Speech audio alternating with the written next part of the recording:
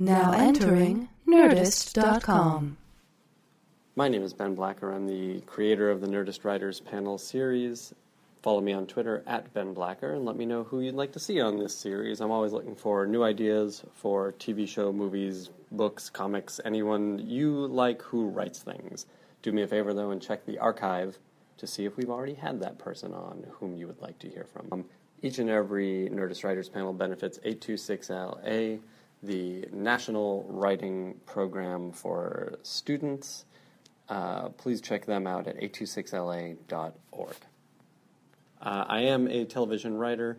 I've written for Supernatural, Super Ninjas, and I'm currently on the Netflix DreamWorks show Puss in Boots. I'm also the co-creator of the Thrilling Adventure Hour stage production in the style of old-time radio, which is a weekly podcast here on the Nerdist Network. We're still doing this retreat in Orvieto, Italy, which I am teaching, a 2-week workshop whereby you will write a script, a TV script, a movie script. You can work on comic book stuff, whatever you want that I can help you write. We're going to spend 2 weeks writing in Italy, about 90 minutes north of Rome, in this beautiful little town. There are not very many Americans there, so we're the worst ones there. And it's just the most fun you can have while actually getting work done.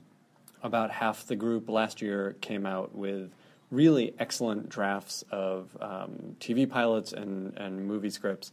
And I think this year will be even better. I think we have about 6 people signed up, and we're looking for a couple more. And I'm looking for some high-quality writers and humans, because, we're all going to be hanging out for 2 weeks, so I'd like some good people. And if you listen to the Nerdist Writers Panel, then you are good people. So come to Italy, come for a couple weeks, write a script, and, you never know what'll happen. One of the students who wrote a script is now in this year's ATX pitch competition. Another one has had some interest from agents and stuff. It's pretty cool, and I know you guys can do this. You just have to put aside the couple weeks, join us in Italy. Go to michelangelo.screenwriting.com. That's, like the artist, Michelangelo. Screenwriting.com. Click on the Orvieto Retreat, Practical Film and TV Writing. We'll do some kind of basic stuff, but really it's a workshop. I treat it like a writer's room, and, we all sit around and we work on each other's stuff, and it's collaborative and it's fun, and like I said, let's get some good people there, which I know that you are. MichelangeloScreenwriting.com. Come right in Italy. It's the Nerdist Writers Panel, and it's hosted by Ben Blacker, where he gets a bunch of writers and he asks them lots of questions, and it's starting now, so this will be the end of the theme. This is how it starts. I love it. It's exciting. Invisibly, we've slipped into the exactly the zone. Well, I put you at ease, so you'll open up about all of the POI secrets. We're here in the Person of Interest offices. Please, gentlemen, introduce yourselves so the podcast listeners know what you sound like. Hi, I'm Greg Plegeman. And I'm Jonah Nolan. And you all know who you are. Let's talk about, as I said, and I really meant this, you guys have been in demand since we started doing this Nerdist Writers Panel podcast. Oh, that's great. 3 years ago. So I have to start with, where did the show come from? I'm sure it's fairly well trod, but tell me a little bit about pitching this show and selling the show, and why this is a show that you wanted to do. Sure. It started for me when I was a kid in England. The CCTV security cameras had gone up following the troubles in Ireland and Northern Ireland, rather, in the 1970s and 1980s. And so growing up as a kid in England in the mid-'80s, in addition to not being able to consume any food that had any flavor, you were dimly aware that there were cameras everywhere, and then sort of even more dimly aware that they couldn't possibly have enough people watching all of those cameras. So this is the panopticon effect and the panopticon paradox, which is, well, they might be watching, but I'm not sure they're watching. So as little kids, we figured out pretty quickly that they were not watching. They were just dead cameras staring at you. But I was fascinated by this idea of that sort of all-seeing eye. We moved to the States. We moved to Chicago when I was 11. And America at that time, you did not have surveillance cameras everywhere. And then sadly, over the course of my lifetime, that has for good reasons and bad, completely transformed. I mean, we are now the most surveilled country in the world, I would have to imagine, probably more so than China, more so than the former Soviet Union. We're surveilled both publicly and privately. It's not just a government effort, but probably much more intrusively a private effort. Google knows way more about us than the NSA. And the big concern for everyone in prison was like, oh shit, the NSA knows what, might have some of Google's stuff. It's like, wait, why are we more comfortable? So in the middle of all of that, and I'd read Shane Harris's book about Admiral Poindexter and his effort to build total information awareness. This is back following 9/11. And so all these ideas have been kind of bouncing around in my head. I'd long been interested in broken characters, redemptive stories, and sort of, the kind of artifacts and debris from the Cold War, characters who served their purpose and been kind of abandoned, neglected, tossed aside, planned obsolescence in people, basically. Just fascinated by spies who are out of work. I went to school in D.C. in what was known then as the post-heroic warfare moment, which was the fall of the Berlin Wall, which was Greg was there for. I'm sure we'll get back to that. And Clinton era problems in Somalia. Following that, basically Americans weren't doing war. That was over, right? So we find ourselves in this kind of moment in which all of those Cold War operatives, spies, etc., were out of a job. The CIA was like, what the fuck do we need that for? And so all of these kind of ideas are kicking around in my head, and I've worked mainly in the movie business for most of my career, and I went in to have a general meeting with J.J. Abrams, who was a guy who I'd long been a fan of, and he'd wanted to sit down with me for a long time, and so we sat down and talked about movies. I've been a huge fan of Lost, and J.J.'s work in film as well. And we sat down, and it became this marathon meeting that went on and on and on, and we were looking for different things that we could find to collaborate on the film front. And then finally I just said, well, look, you guys are, fantastic producers of television, some of the best TV producers in the business, and I have this idea for TV shows I've been kicking around for a while. And so what in your head made it a TV show and not a film? Because there are big ideas, and you've never been afraid of working with big ideas on film. So what to you made it a TV show?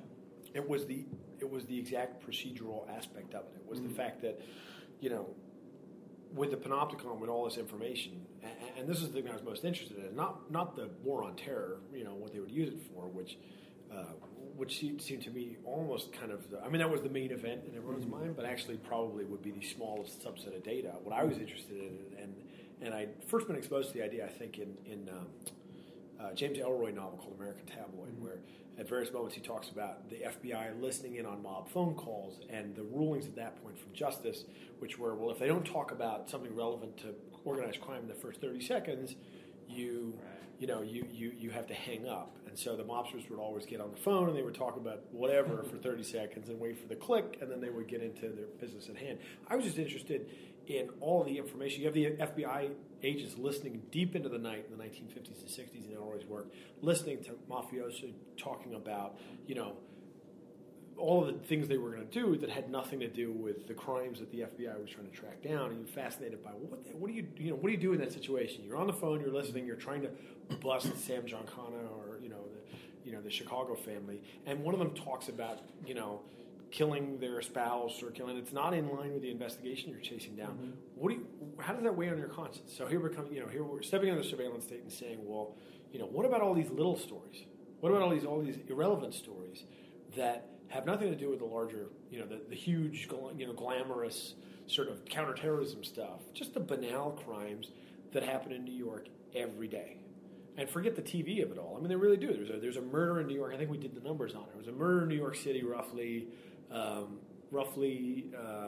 once every 40 hours or something. And of those, half of them are, or a third of them are premeditated. So actually, this whole weekly structure, it actually kind of works out roughly accurately in terms of the actual numbers. You were looking at New York City, and you had access. I know it's kind of hard. It's kind of horrible.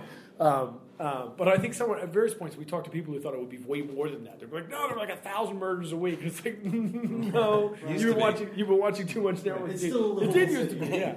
But it's not that way anymore. Anyway, so I was fascinated with the 20 million people living in New York and all these different stories, and if you had the ability to know, this is the next story buried inside this massive, city of stories, and be there at the right moment. Just put yourself 5 minutes ahead of whatever thing was about to happen.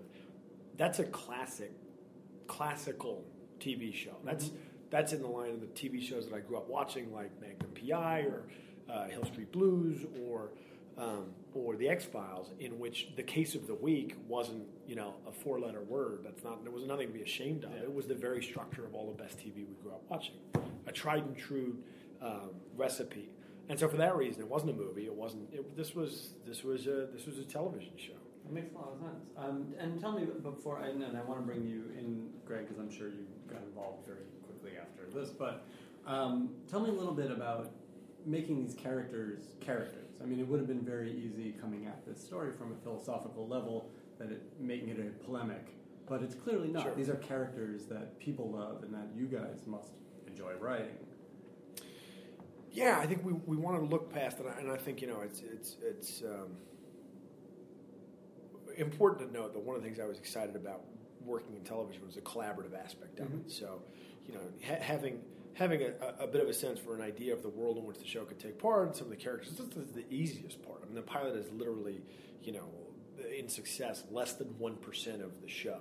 Greg and I started working together very, very early, and so this show really represents, not just our collaboration together, building these characters in this world, but then the larger writer's room that we build into it. This is why I wanted to do it. It's a collaborative, art form. I used to wander around Warner Brothers by myself, writing movies and kind of talking to myself. And we get to build all of this together, which has been great fun and been the best part of the experience. Was it a tough learning curve for you? Well, the nice thing was collaborating with Greg, who had worked in television for many years. I mean, you spent your career in television, and it was still a bit of a learning curve for both of us, primarily because we were shooting in New York, writing you here, have that shooting extra on top of not having worked in television yourself. You've made production really difficult. No one told us, and if there was a moment in which Greg felt like telling me that you couldn't make a TV show this way, we just figured, well, fuck it, let's go see if we can shoot the whole thing like a movie, and see if we can get away with that week to week. And no one told us not to, so we just did it, and it's worked out. It's worked out pretty well. We figured if you were going to go to the trouble of shooting in New York, and the pilot was always set in New York, and it was something that that the studio and network were always adamant about with us, that it had to be New York. We have to find a way to make it work, because that's the center of surveillance in our country. It's the natural home for it, and it's the best people watching in the world. I mean, that's ultimately what the show's about, that voyeuristic aspect to it. But shooting there, we thought. We wrote all this stuff, and you think, okay, well, exterior 6th Avenue or exterior Central Park, and then we figure we get to New York, and they're like, okay, guys, that's nice. Let's show you a little park that we found for you, Staten Island, where you can shoot all your. But they let us shoot everywhere. It was madness. They still let us shoot almost everywhere. Yeah. So, Greg, tell us how you got involved. Was this matchmaking? Did you guys know each other before? How did it all work out? And what is your background as a TV writer? No, we actually didn't know each other prior. We met. I don't know if you call it kismet, because we both have older brothers named Chris, and somehow Jonah wound up going to a high school where my father once taught. So I thought maybe something was destined here. Maybe recovering Catholic school graduates as well, but.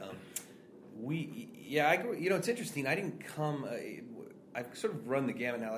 My initial interest in television was actually sitcoms, and then sort of evolved into dramedies, and then eventually what became known as procedurals. They weren't even virtually known as procedurals back then. I don't know when they coined the phrase, but then that sort of evolved into a dirty word, because it became like, okay, well, we have the flagship, then the spinoff, and then I think people started thinking of them as like, oh, they came out with new Coke. Who gives a shit?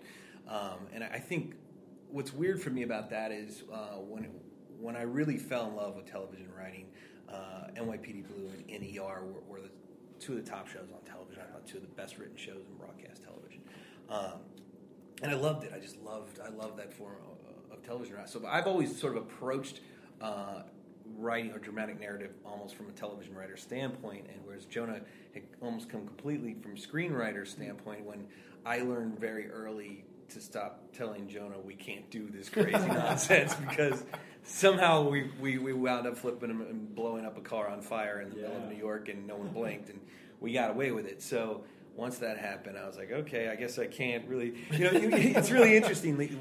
After the pilot on, we have all our interstitial sort of surveillance point of view cameras, the MPOVs, and people watch the pilot and they go, yeah, this is really great. Can we just take out all those shots, like those, fisheye lens, that high angle, and it just sort of became like, well, eventually, that became like a signature of the show, and you almost expect it, and it made the show look different. And these are all ideas that Jonah brought visually to the table that I didn't think you could do and maintain people's interest. And it really has evolved into sort of our trademark on the show, and we continue to do that in terms of the MPOV, but also sort of like what we call the soup, or in terms of going into flashback and timelines and things like that, and that nature and understanding the machine's brain.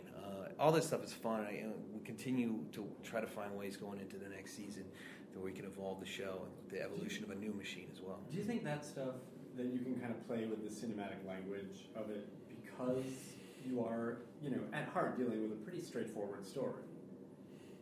Sometimes straightforward. Well, I don't know how straightforward. Week to week. Depends on the episode. Well, what started out we'll is... talk about mythology in a minute. But that's so interesting because you have the engine still. You can say the number of the week that comes up, and I always...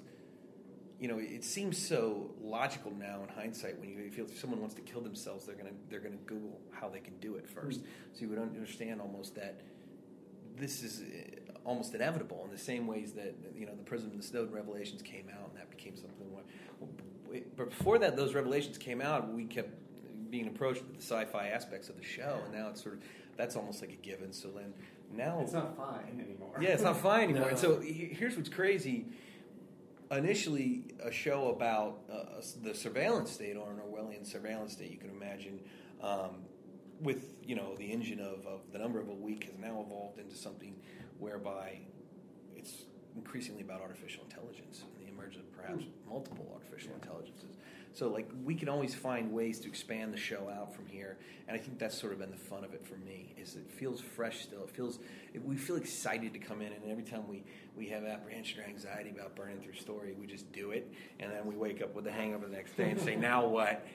And we figure it out. We'll figure it out. We'll figure out where we're going next. And I have to say, for me, it's been a very rewarding collaboration. I'm extremely grateful for Jonah bringing me in the beginning, and we've had a chance to really watch the show evolve too. And it's amazing to me now, even when I look back, the first couple episodes and where it is now, and the level of sophistication, even visually, the way it looks.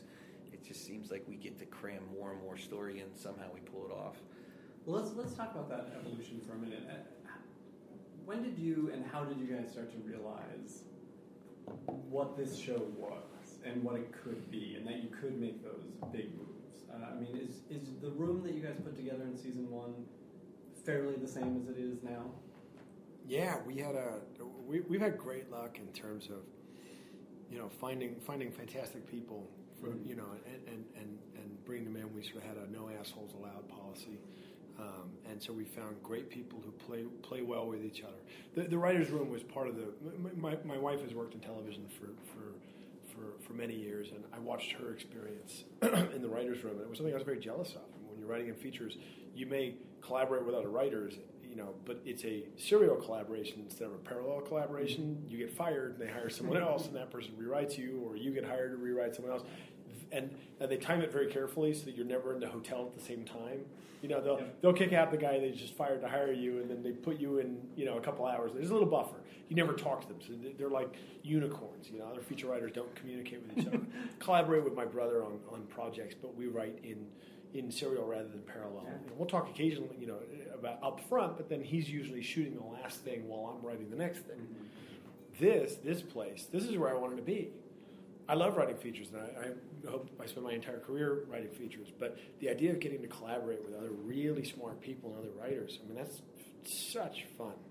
And so from the beginning, we did have a sense, and Greg and I talked as we went off to New York to shoot the pilot. You have to. You submit the pilot along with a document that details 6 possible episodes, and then, and you have to be, the time is so short that you have to be thinking. I've likened the process more than once to getting your tie caught in a shredder, right? I sort of said to JJ, I said, well, what about the show? And JJ said, that sounds cool, let's do it. And I called my agents on the drive home. And they said, okay, great. Well, that means, you're going to go meet Peter Roth and Warner's TV, and and then 4 years later, I'm like, what the fuck just happened? what just happened? But from the beginning, Greg and I had started talking about a lot of different shows, but we talked about shows like the X-Files. X-Files being a great example of a show that balanced a case of the week structure with a big mythology. Because for us, it was this proposition, and we said it, we sort of codified it and said it over and over and over again from the beginning, which is that we didn't want to punish new viewers. So even 4 seasons in, if you've heard about the show and it's like, that sounds kind of interesting, you don't want to have to watch 68 hours in order to catch up, because we're not bingeable anywhere. You can't afford to watch 68 hours. iTunes costs you $120. Not that I'm dissuading anyone from doing it, but I heard there's other ways too. The idea being, we don't want to punish new viewers, but we wanted to reward viewers who came in, week out. So for the first 7 episodes, those 6 episodes that we had to pitch, basically, and for the most part, it was roughly the first 6 episodes.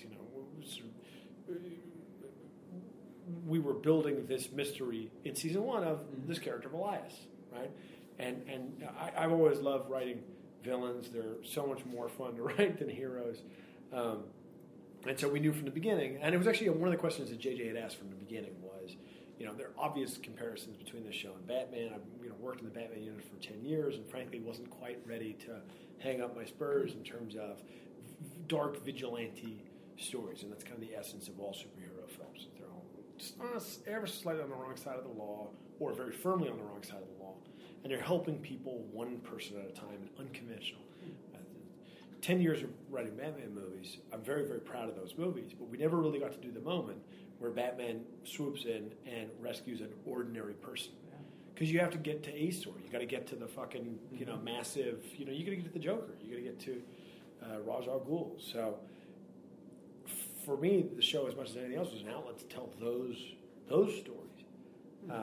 And so from the beginning, we had a plan of tell an entertaining story of the week, but continue to further the game and move the ball along in terms of this hopefully massive story that we wanted to tell. And that story from the beginning was about artificial intelligence. So this is where we started. I had that moment. This is before Greg had come on the project, and I had gone in to pitch it to Warner's again, and I'd read heard all the anecdotes, read all the stories about how you're not supposed to actually tell the executives what the show is actually about. It's like, pretend it's about something else, right? And we get to this point, and we're having a good conversation. Peter's a very smart dude, and we're talking about the show, and he's asking me, he's like, what's it really about? And I had this moment where I thought to myself, oh my gosh, shit, this is where I'm supposed to make up something about how it's about this. And I said, well, Peter, look, it's about artificial intelligence, and it's about this weird moment I think we're in which we're just starting to realize that the data has been serving us to this point, but we're about to start serving the data. And that moment's probably going to be, it won't be the singularity, it won't be some giant, heady science fiction moment. It's going to slip past us invisibly, right? You'll realize that your car drives your car more than you drive your car, and you won't have noticed. You'll realize that your boss became data at a point. It's going to happen invisibly. It's going to happen in the next 10 to 15 years, and that's what I'm interested in. And Peter said, "That sounds awesome."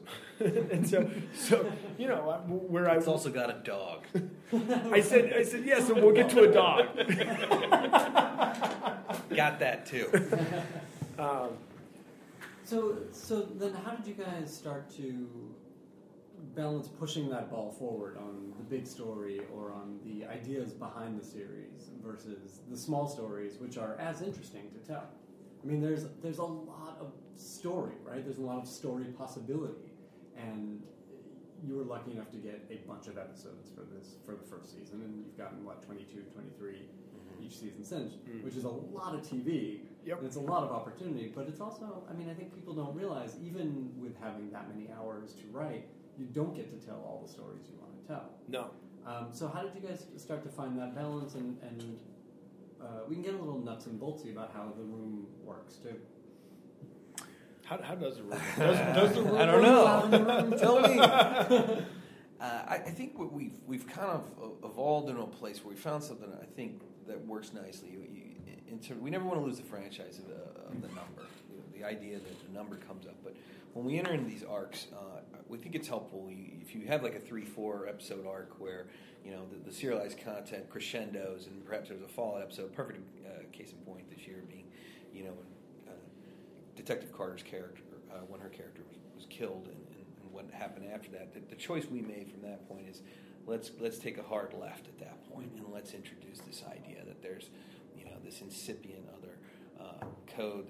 There's this other entity out there that is attempting to accumulate the resources to build an alternate machine. And so we find ourselves able to sort of circle around and come back and shift people's attention to that other thing, but they don't forget the past. And then we can always, what's really fun for me is pulling characters from even seasons prior where maybe you got a glimpse of them just one time and then all of a sudden they come back, and that's really rewarding, that sort of setup payoff type feeling. But also I think it's interesting how much people, when it comes to network television shows, they become very proprietary about their characters.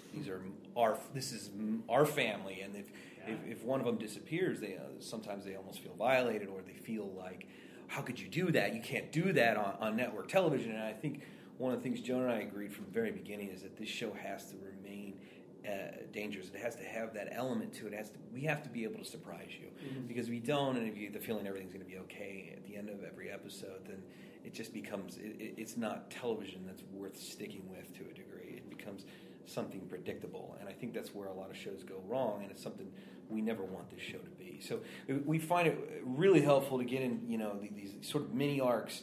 Also still have a case within the week, or maybe it's just a throwaway number. Like I think we have one episode where Fusco had a number that was a supermodel, and there was like 3 beats of that story, but it becomes about something larger.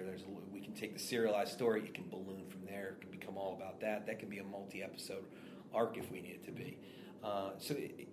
The hard part is actually 23 episodes. It's a lot, and it's a lot in not a long period of time, and to make every one of those compelling. And from the moment I met this guy, it was like he was always trying to cram 10 pounds of story into a 5-pound bag, as he said. And we do it, and somehow we pull it off in the streets of New York, and it feels fresh, it feels dark, it still feels exciting. But I think the other thing that's very critical to the success of this show is the tone. And the tone, and there's an element of humor to it.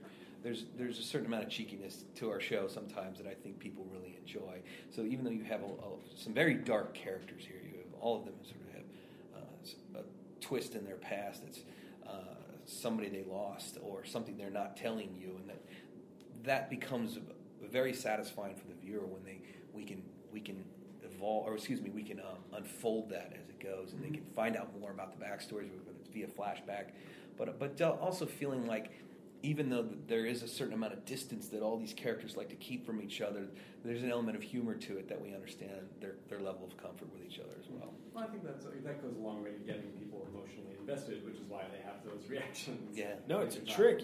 You can, and we learned this with the Batman movies, and it makes me sad when people think of those films as dour or self-serious, or we probably more time working on the humor of those films than anything else. From Batman Begins onwards, I mean, my job was, where can we weave in a little lightness or a little humor, a little whatever. Someone was pointing out that I was somehow partially responsible for Prince Joffrey on Game of Thrones, because and I was like, how is that actor familiar? That actor is familiar for me. Now I've got to look him up. Now we're going to cut this out, so we pretend that I knew the actor's name because I feel terrible now. And I was like, how the fuck do I know that guy? And then I realized that he, no, it's all the fucking wikis from Jack Gleason.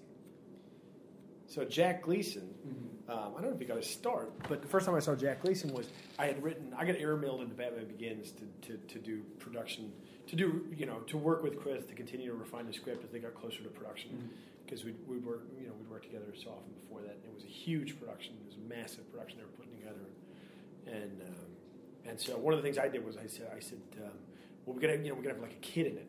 We're gonna have a kid in there, and you got to have some humor. They have plenty of great humor in there. Chris is always very focused on that, but I was helping punch up that aspect of it. So I wrote this scene based on a buddy of mine's experience growing up in Manhattan, where his brother would babysit, and occasionally he would dress up as Spider-Man and climb back in through the fire escape and tell the kids to go to bed.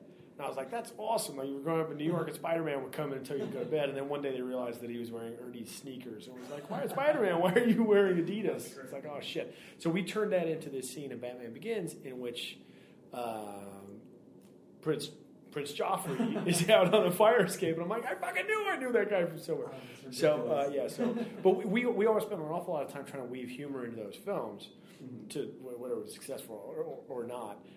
What I found doing that was that rather than doing this kind of po-faced approach to like darker, super dark, you could actually it's a trick. You trick the fucking audience. You get them to relax for a second. And it's like, oh, sweet, a joke. And then boom, you go right in and take them to a darker place.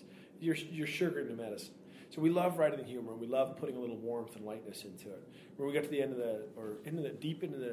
we were a few episodes into the second season, and we were in New York, and one of the critics who watches the show regularly was like, guys, it's a serious, cool, dark show, relevant, contemporary. What's with the dog? What's going on with the dog thing? It's like, no, you have to have all of these things. And Jonah walks in my house, he goes, I got it. They get a dog. And I'm like, get the hell out of my house. Like, what are you talking about? And then it was even more brilliant. We found out that the network president had a Belgian Malinois. Yes. And we figured, well, if we get a Belgian Malinois, there's no way the network president can cancel her dog. Exactly. We wouldn't bail on his dog. We were on the phone, and someone from inside the network suggested it. So we have been thinking it would be German Shepherd, and it was suggested in a friendly way to us, so we consider a Belgian Malinois. It was explained that so we loved it. But from the beginning, the idea has been, that you want. This is all the stuff that we like. We like to write humor, and we like to write dark stuff. And to Greg's point, what's happening in television, which is really exciting, is you have this massive wave of energy coming in from cable, which is great. These purely serialized, incredibly ambitious shows, novel-like shows. It's fantastic, and we've used that, taken from that energy, this fearlessness. Those shows burn story. And of course, the problem with that, it's appropriate for when you're doing, 10 to 13 episodes a year. When you're doing 5 seasons, fantastic. We've already done more episodes than any of those shows do in 3 years, and it isn't about quantity versus quality. But this is the broadcast model. This is what it is. This is the television we grew up watching. Was 22, 23 hours a week. The great thing about this model, the X-Files model, I call it, although there are plenty of shows that followed it before the X-Files. The X-Files did it very well. Was that it's a self-regulating mechanism that helps you defend against soap opera, right? Because when we write an episode, if we don't have anything we want to do in the B or C or D stories, like if we don't want to roll the characters along, if we don't have anything to do, we don't have to do anything. We just tell a story of the week, do a tiny little movement. So it helps your larger mythological story from collapsing into soap opera, because we don't have to fill an hour every week with oh shit, the twin sister came back in and is trying to sleep with the mom, is doing it's like there's a place for that, that's fine, and there are shows and people love those shows, that's great, but we don't know how to write that. And so when we make a move in our serialized story, in our mythology, We can do it whenever we want. We can time it the way we want to, and we can hopefully have a huge impact with the audience because they never know what they're going to get.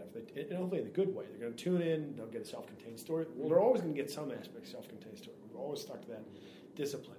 But every once in a while, they'll tune in and get what they think is an ordinary self-contained story, and then just get hit, out of nowhere with a big chunk of story. We love doing that. We love making moves and keeping people kind of on their toes because that's the kind of TV that I love to watch. Well, and you guys do it really deftly too. I will say. I mean, that mythology story never feels tacked on. It always feels intrinsic, even to the episode itself or to the series of episodes, which is not easy to do, having worked on those shows.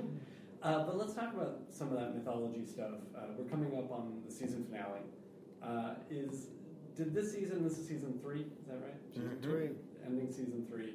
Did this season wind up the way you guys thought it would when you were talking about it a year ago? I think we got to be somewhat careful what we tip here because people won't have seen the finale when this drops. Tuesday night. Tonight. This is going to Penultimate go tonight. up on Tuesday, the day of our finale. So watch it tonight. Yeah, we won't exactly. give anything away. We can give things away. If you are going to watch it tonight and you don't want to be spoiled, leave the room now. Okay, you can talk about things. Well, certainly we did know where we were headed in terms of the emergence of a new machine. The question was how were we going to get there, and what were the entities sort of competing to bring this thing about, and who was trying to stop it. And I think that is where the real fun has come in. Well, let me interrupt you even there. You knew you wanted to bring this new machine in. Mm. Was this something you had thought about in earlier seasons? Was this something that had been pushed, and did the time just feel right, and why was the time? We've talked about an awful lot of ideas for where the show is going to go. And I think with television, I have no idea what the fuck I'm doing. So from the beginning, Greg and I have sort of collaborated on this point of, okay, we know when you go in to pitch the show, the network president will ask you, so where is this all going? What's the finale, right? And at one of these meetings, I did wind up pitching the finale, and it was very surprising to some people in the room who sort of said, "Well, no, but that's where it's going." And I thought, this is why this is going to be a great finale. So you have a couple of waypoints in along the way. And so Greg and I have been talking nonstop from the beginning as we were shooting the pilot and onwards about where does this go? What are the things we had in mind? We had some ideas in mind, but you have to be flexible. I mean, the great thing about these shows are a journey. You work with an actor, and then sometimes they become unavailable, and sometimes the story gets led sometimes by that. But we've had great luck kind of calling our shots from the very beginning about this is where we're going. And I think the only question for us has then become, as we sit down, and we'll start sitting down in a month or so to talk about season 4. And we've already started those conversations. Yeah. I assume that those even started in the room when you guys were. Oh, 100%. Yeah. We try to get those. All year. Try to get those right, and so the question becomes not what, but when. Mm-hmm. We know what a lot of, we know where this is going from the beginning. And the question is, well, when do we get there? Do we get there this season? Maybe we hold off on that beat just a little while longer. It's you're in one chapter of the story, and sometimes you want to spend a little extra time, in sort of hanging out with the characters. And there's almost a bittersweet aspect to it because we had this with Taraji's character this year. We set in motion this plan a year ago to build towards this tragic moment. Mm-hmm. Not because we felt like we needed to compete with the sort of cable kill everyone, but because it's, because we wanted to tell an engaging story, as Greg said, with stakes. We wanted to respect the fact that we had plunged our characters in this very dangerous world. We said in the pilot, Finch says to Reese, if we keep doing this, we'll probably wind up dead. And they will, right? And it's just a question of when. Yeah. And how, whether they get a chance to negotiate those terms themselves or whether they get broadside by it. So we have a plan. It accounts for, sometimes you find an actor you get excited about and you write the storyline a little longer. Sometimes you realize that, if you do all of the moves that you're talking about in one episode, then they won't quite have the same impact, so you parse things out a little bit. But for the most part, we've had a fairly deliberate approach, and for me, that was the only way to get into it, was to say, it almost felt like you had a responsibility to the audience that if they're investing their time, that you had to have had an obligation to invest your time in the beginning to give them somewhere to go. That this isn't all adding up to nothing, and that this isn't all something we dreamt up at the last minute.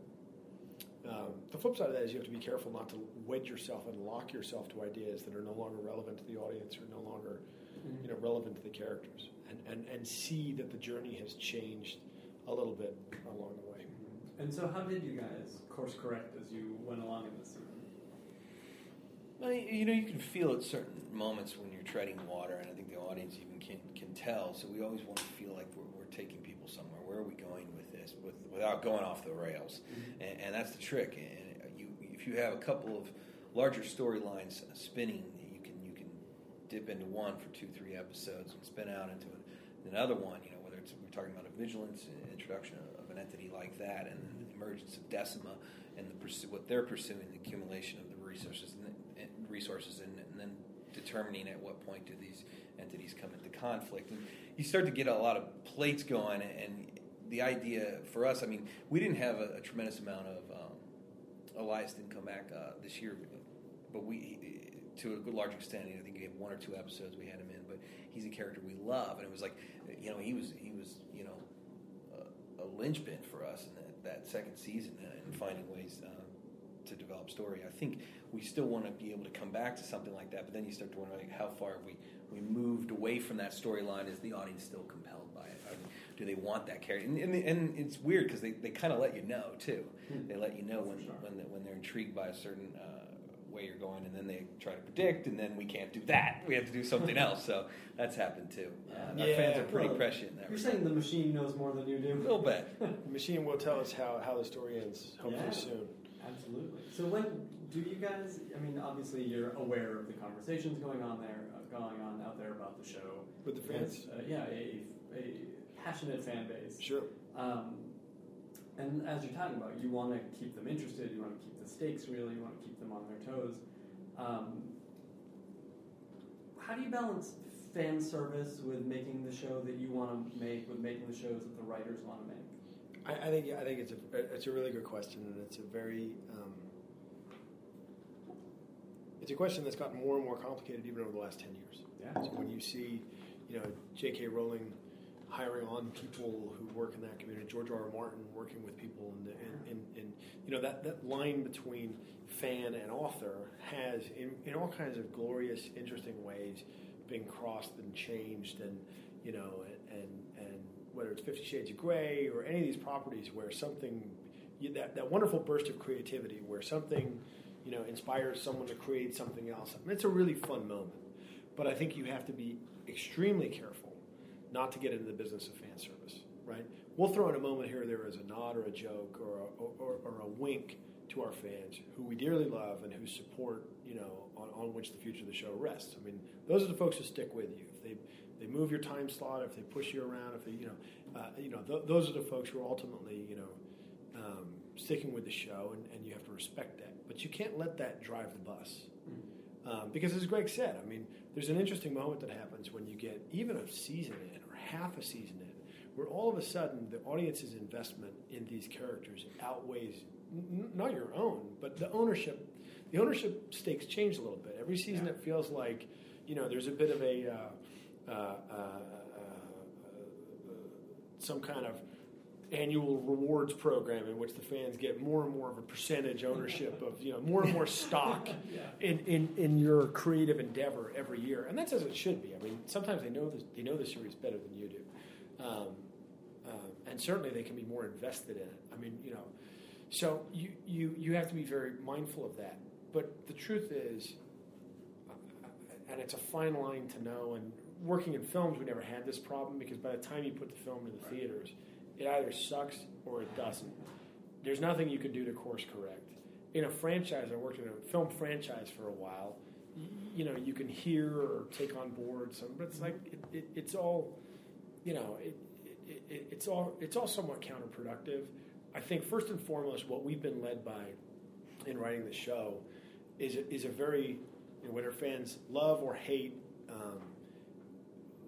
And even the term fan, I kind of have a problem with. But the people who are watching the show, whether they love a move or hate it, they should know, and this is all the business this year with Detective Carter. It provoked a lot of passion in people, which you're very excited and proud of. But also, you feel for people who feel like they feel betrayed by the narrative, or they feel that that decision was led by anything other than the following impulse.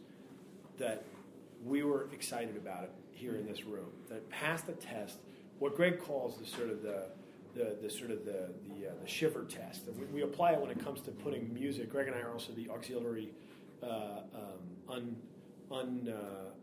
or amateur music supervisors for the show, the unofficial music supervisors for the show.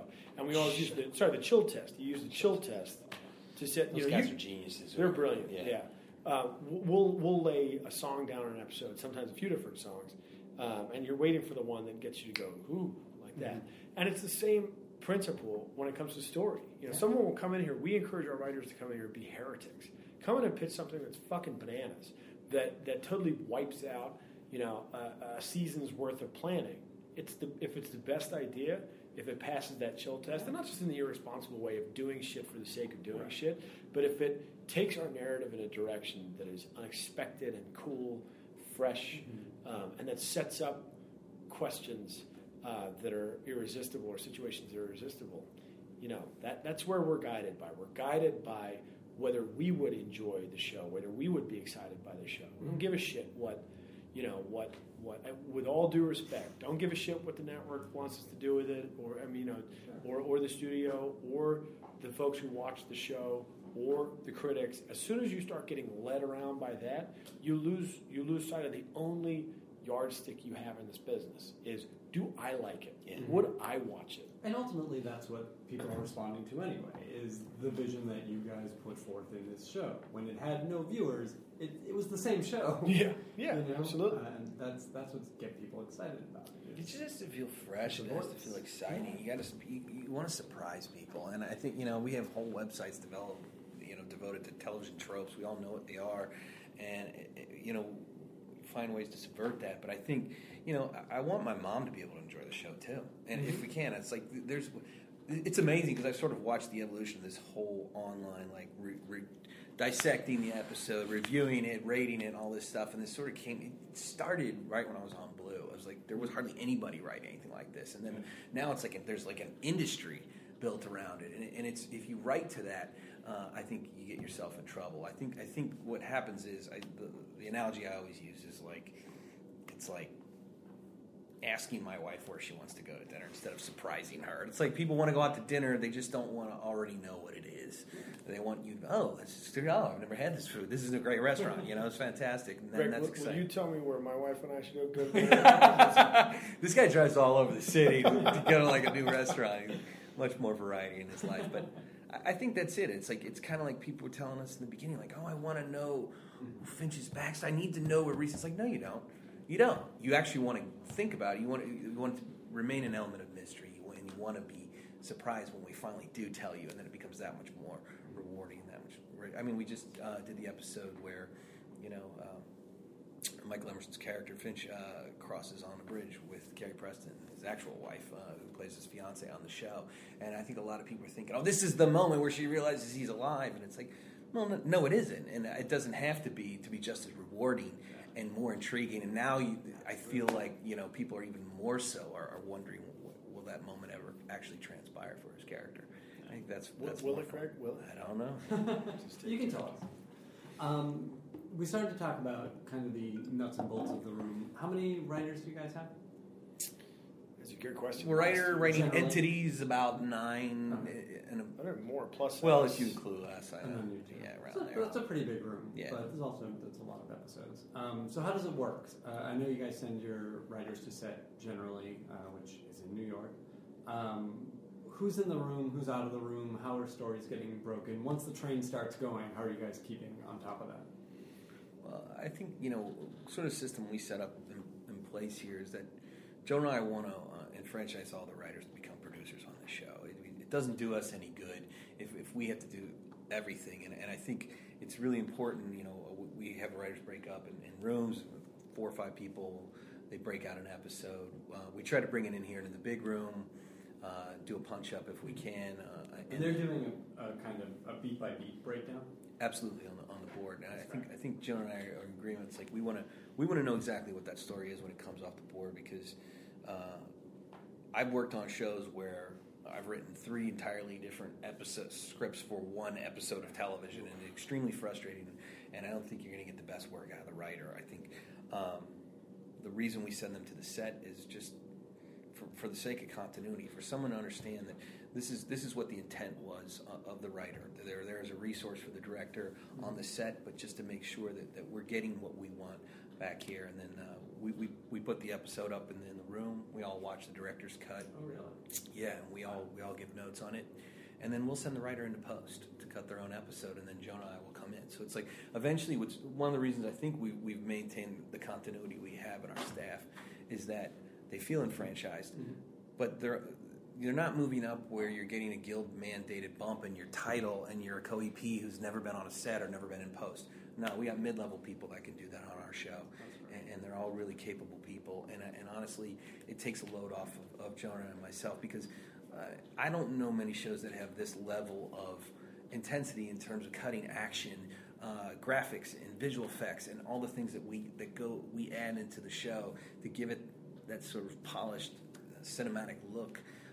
We can't do it all. It's impossible. So I think it's been extremely helpful to us that we've found some people that have really stuck and understand the show and the DNA of the show, and remember, it really helps too that just all these people, you see the wall of dead behind you and all the other people, just the timeline that we've come up with in terms of remembering what happened when is extremely important to how we move forward on this show.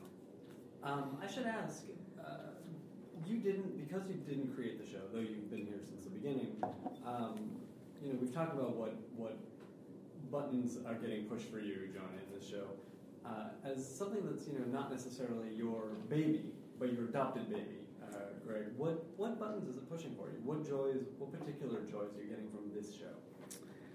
I think for me, the thing I really love is that it's a broadcast television show that really is about something. It's about something extremely thought-provoking, something that sticks to your ribs. You can be totally entertained by the show.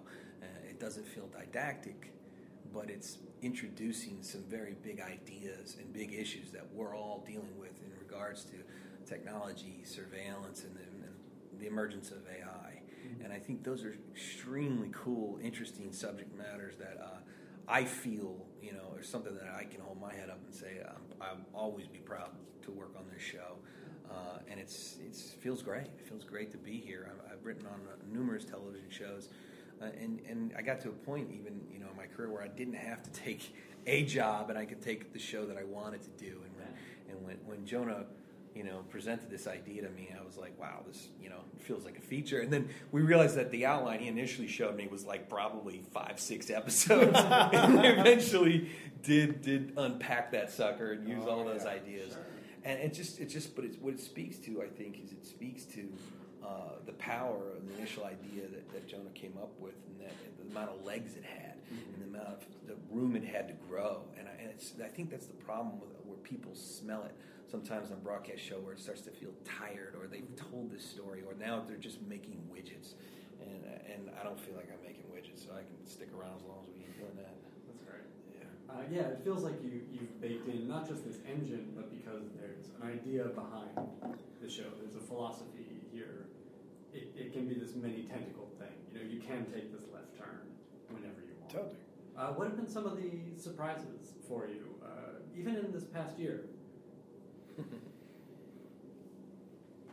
Well, it's the fun of this enterprise. I mean, I think Greg was being diplomatic in his description of it earlier. I think 23 episode a year order is like a controlled plane crash. I mean, it's 205 plus days of continuous production in New York City. It's the writers, I'll tell you one surprise. First season, my wife had worked in television, and one of the things that was exciting to me was this concept of a hiatus. So a broadcast TV show, even a broadcast TV show, you get, the writers, you typically get like 6 weeks off. It's awesome. You go on vacation, you go on safari. And I've been a feature writer for the better part of 15 years, and had never had a vacation because you never have any idea where, the next year you could be on a production rewrite, or maybe your spec got picked up and you have no idea what's going to be happening next year. So for many, many years, my wife and I totally unable to take a vacation. So we sell this TV show, and Chris is off making The Dark Knight Rises, and that script was largely written, and I thought, this is going to be awesome. We're going to get a 6-week, it's going to be incredible. For me, what I hadn't considered was that's the case for the writers, it's the case for the editors, it's the case for the actors. Here's who it's not the case for, the showrunners. So Greg and I, this is awesome. We get to the end of the first season. We've shot a pilot, sort of writing the pilot, with walking pneumonia in December of 2010. It gets picked up. We roll straight into production of the pilot. Totally bananas. Most insane pilot production experience ever. Then we get back. We get picked up. Fantastic. Hire a bunch of writers. Basically, we've been going for about 18 months. And then we get to May of 2012, I guess, or April or something like that. I'm like, here comes the hiatus. It's going to be amazing. So one of our executives at the studio sends over the proposed. We get picked up for season 2. Fantastic. This is amazing. We get the schedule sent over for the proposed production schedule for season 2, and it's taped. The courier brings it over, and it's taped to a bottle of scotch, and the instructions from Steph read, drink the scotch, then read the schedule. And so that this hiatus that I'd heard so much about for years, between season 1 and season 2 of the show, as originally proposed, the hiatus was -2 days. What that means is we would reconvene the writer's room 2 days before locking sound on the season finale for the previous season. And I just thought, and I see these dreams of like an African safari vaporized. So I'm like, wait a second, we just done 18 months of this. We're just going to roll straight into doing another 12. And so eventually Greg and I kind of went on strike and insisted on taking 5 days off. And that was definitely a shocker, was realizing that, it's this kind of classic be careful what you wish for. I mean, here's this network and studio getting behind your vision for a show in a huge way, and you find yourself thinking, all I want to do. I remember my wife and I went to Hawaii or something like that, and we got down to the beach, and I slipped on a rock and fell over. She ran over and she said, "Are you okay? Are you okay?" And I was kind of curled up in pain. She's like, "Are you all right? Are you all right?" And I said, I'm so fucking tired. And that was it. I mean, it was just exhausting. So you decided to have a baby. Definitely make it worse. No, absolutely.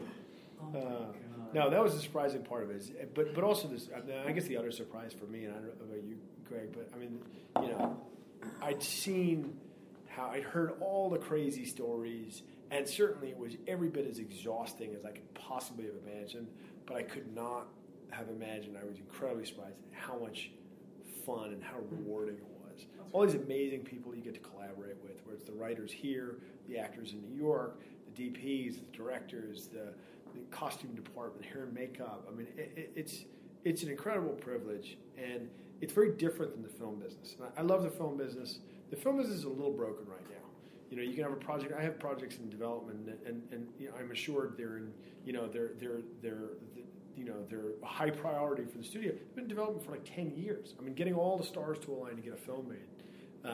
We have a film coming out later this year that I've been working on now for 8 years. I mean, these things take forever. And television, the fun of it is, we've had scenes that we shot, additional scenes that we shot that aired 7 days later.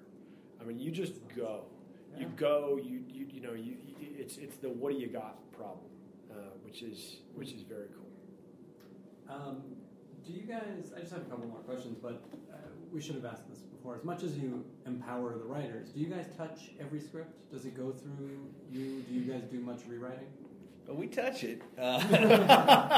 Hurl it across the room. Yeah. I think, Jonah and I think more of our input comes in almost at the story level in terms of shaping the story and understanding where we want it to go. And certainly every last draft we'll go through one of our computers, but I think we like the writers to carry it as far as possible to the finish line. And I actually think on the first season we definitely almost reflexively got in there and and touched, if not, didn't rewrite, but touched. We've been blessed from the very beginning with some very talented, preternaturally gifted writers who very, very quickly found the tone of the show, built the tone of the show, and ran with it. First season, I think we were probably much more heavy-handed, much more, sort of overwriting and things like that, although, we often had scripts that came in that were just, that were fantastic.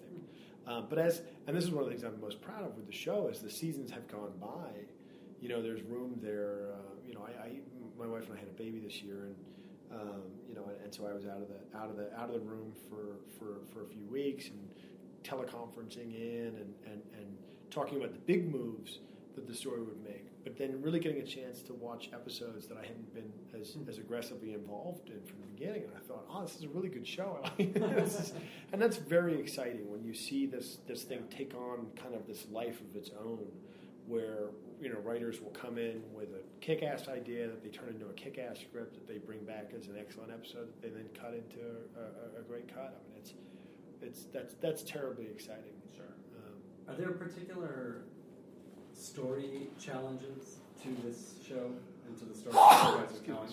are telling? Yeah, absolutely. I said was you have to feel. I think the audience has to feel like you're taking them somewhere, and I think that's always the challenge to make that larger story arc not feel predictable as well. So it feels like, well, this is exciting. I didn't see that coming, and left turn there, or the introduction of a villain, or whatever it is.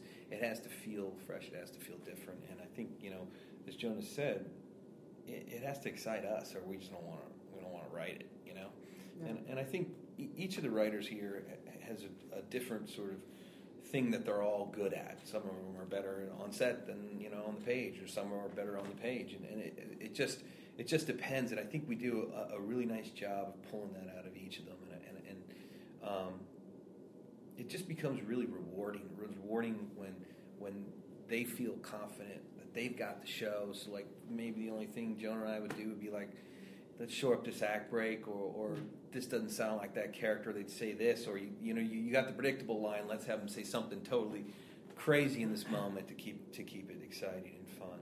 You mentioned what the different writers bring to the party. You guys, despite having a great core group, you must have hired new writers last year. I'm sure you'll be hiring some this year if you haven't already. What do you look for? What do you look for when you're reading spec? What do you look for in that initial meeting? Cash. Yeah, the kickback. The kickback. Yeah, I think Greg and I converge on this a lot. I mean, there are three components to it. I mean, for folks who are breaking into the business, who are sitting there writing their specs, I think for us, to the degree it's helpful, and I think every showrunner is different, but for us it's kind of three things.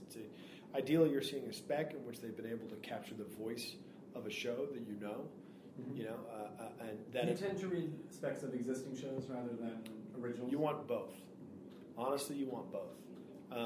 Ideally, I agree. Yeah. Because you want to see one, that someone can write to someone else's voice, because frankly that's the job. But two, you also want to know, do they have anything to say? If you let them rip and you say, hey, let's go do a very special episode, or what do you got? They're going to come back, especially with our show, in which the show really, the show becomes the person of interest. It becomes their world for, you're sucked into their world for a week. So, okay, give me a compelling world. Give me a world that I don't know about. Give me a world set within New York City that maybe nobody knows about. And so the original can speak to that. And then frankly with the original, I mean, I know for myself what I'm looking for, not in flashy, stupid ways, but you're just looking for a fucking voice. You're looking for someone who has a voice that pops off the page.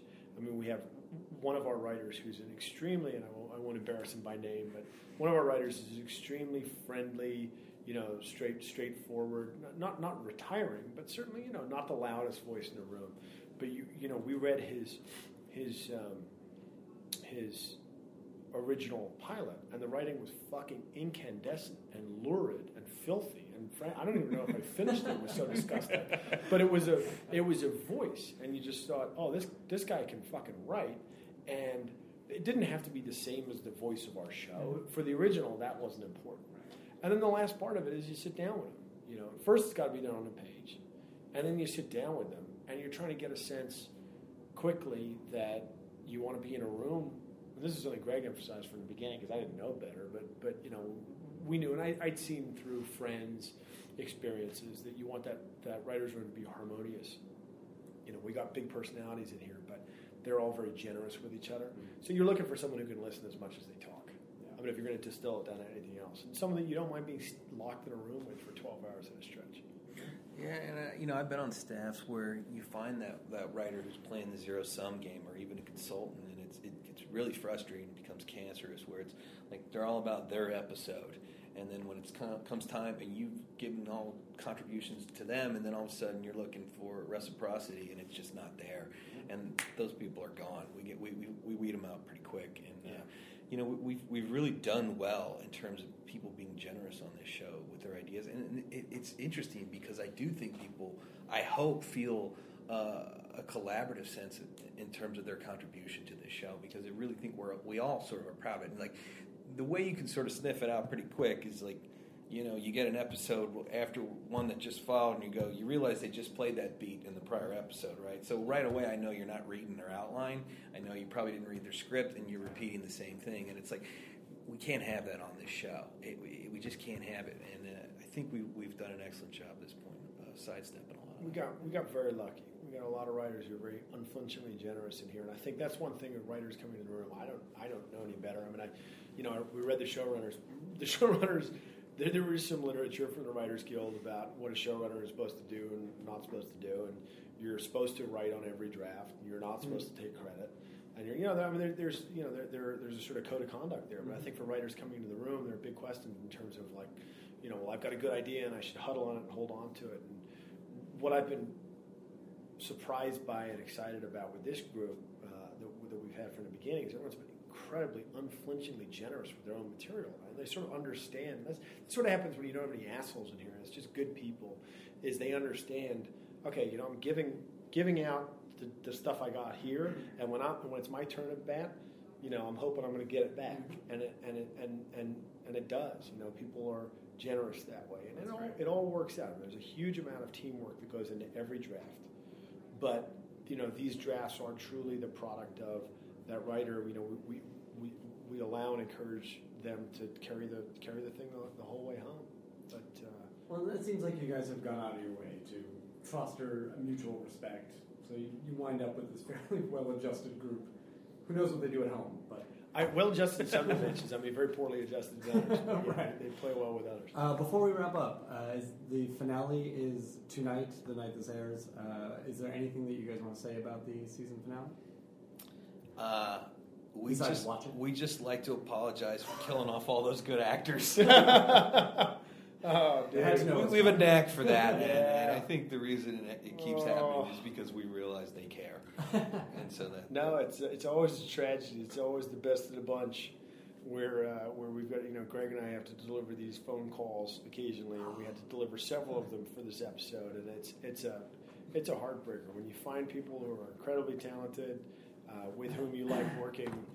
The highest honor on this show is that we bump them off. But it's always sad when that happens, and we apologize to the viewers. Sorry, Michael Emerson fans. He'll land on his feet. No, but just fine. And is there anything you can tell us about next season? I know it's super early, but people would love to hear. Well, we were excited. We've been excited about this. I made a joke earlier in the year about The Good Wife and Archer, both kind of reinventing themselves in fun ways. We never want, as writers or actors as actors or viewers of viewers, to become complacent. So there'll be some. The show essentially remains the show. We only blew up half of it. Yeah. Right? Yeah. All right, we'll take that. Yeah. That sounds good. And finally, what are you guys watching on television? What is getting you excited or inspired? What are you talking about with each other, with your spouses, with the room, Greg? Veep right now. What's funny is I find myself watching half-hour stuff, a lot of stuff on HBO, just because when you work this many hours, you come home, think, what do I got time to watch? It's going to make me laugh before I go to bed, whatever it is. And I hate to say that because I never want to equate television with just guilty pleasure, but sometimes the long-form stuff it's harder for me to stay in the game. But I did. I enjoyed True Detective. I did enjoy that this past year, and I love Eastbound and Down too. That was a great show. It's over though, right? It's done. It's done, I think, right? I think so. Yeah, I thought it was done one, and then they actually came back Powers again. will rise again. Yeah. Oh, I really like Silicon Valley right now. I'm enjoying it too. Yeah. No, that's what I want to tell you about TV is you work on it, you never have any time to watch it. I'm the same way as Greg. Half the time when we're coming home, you just want to watch a half-hour comedy, and my wife is always asleep within about five minutes of whatever it is we watch. But we've been watching Game of Thrones, which we watched from the beginning and love. Veep, very, very funny show. And Louis back. Yeah. Oh, is that back on? Yeah.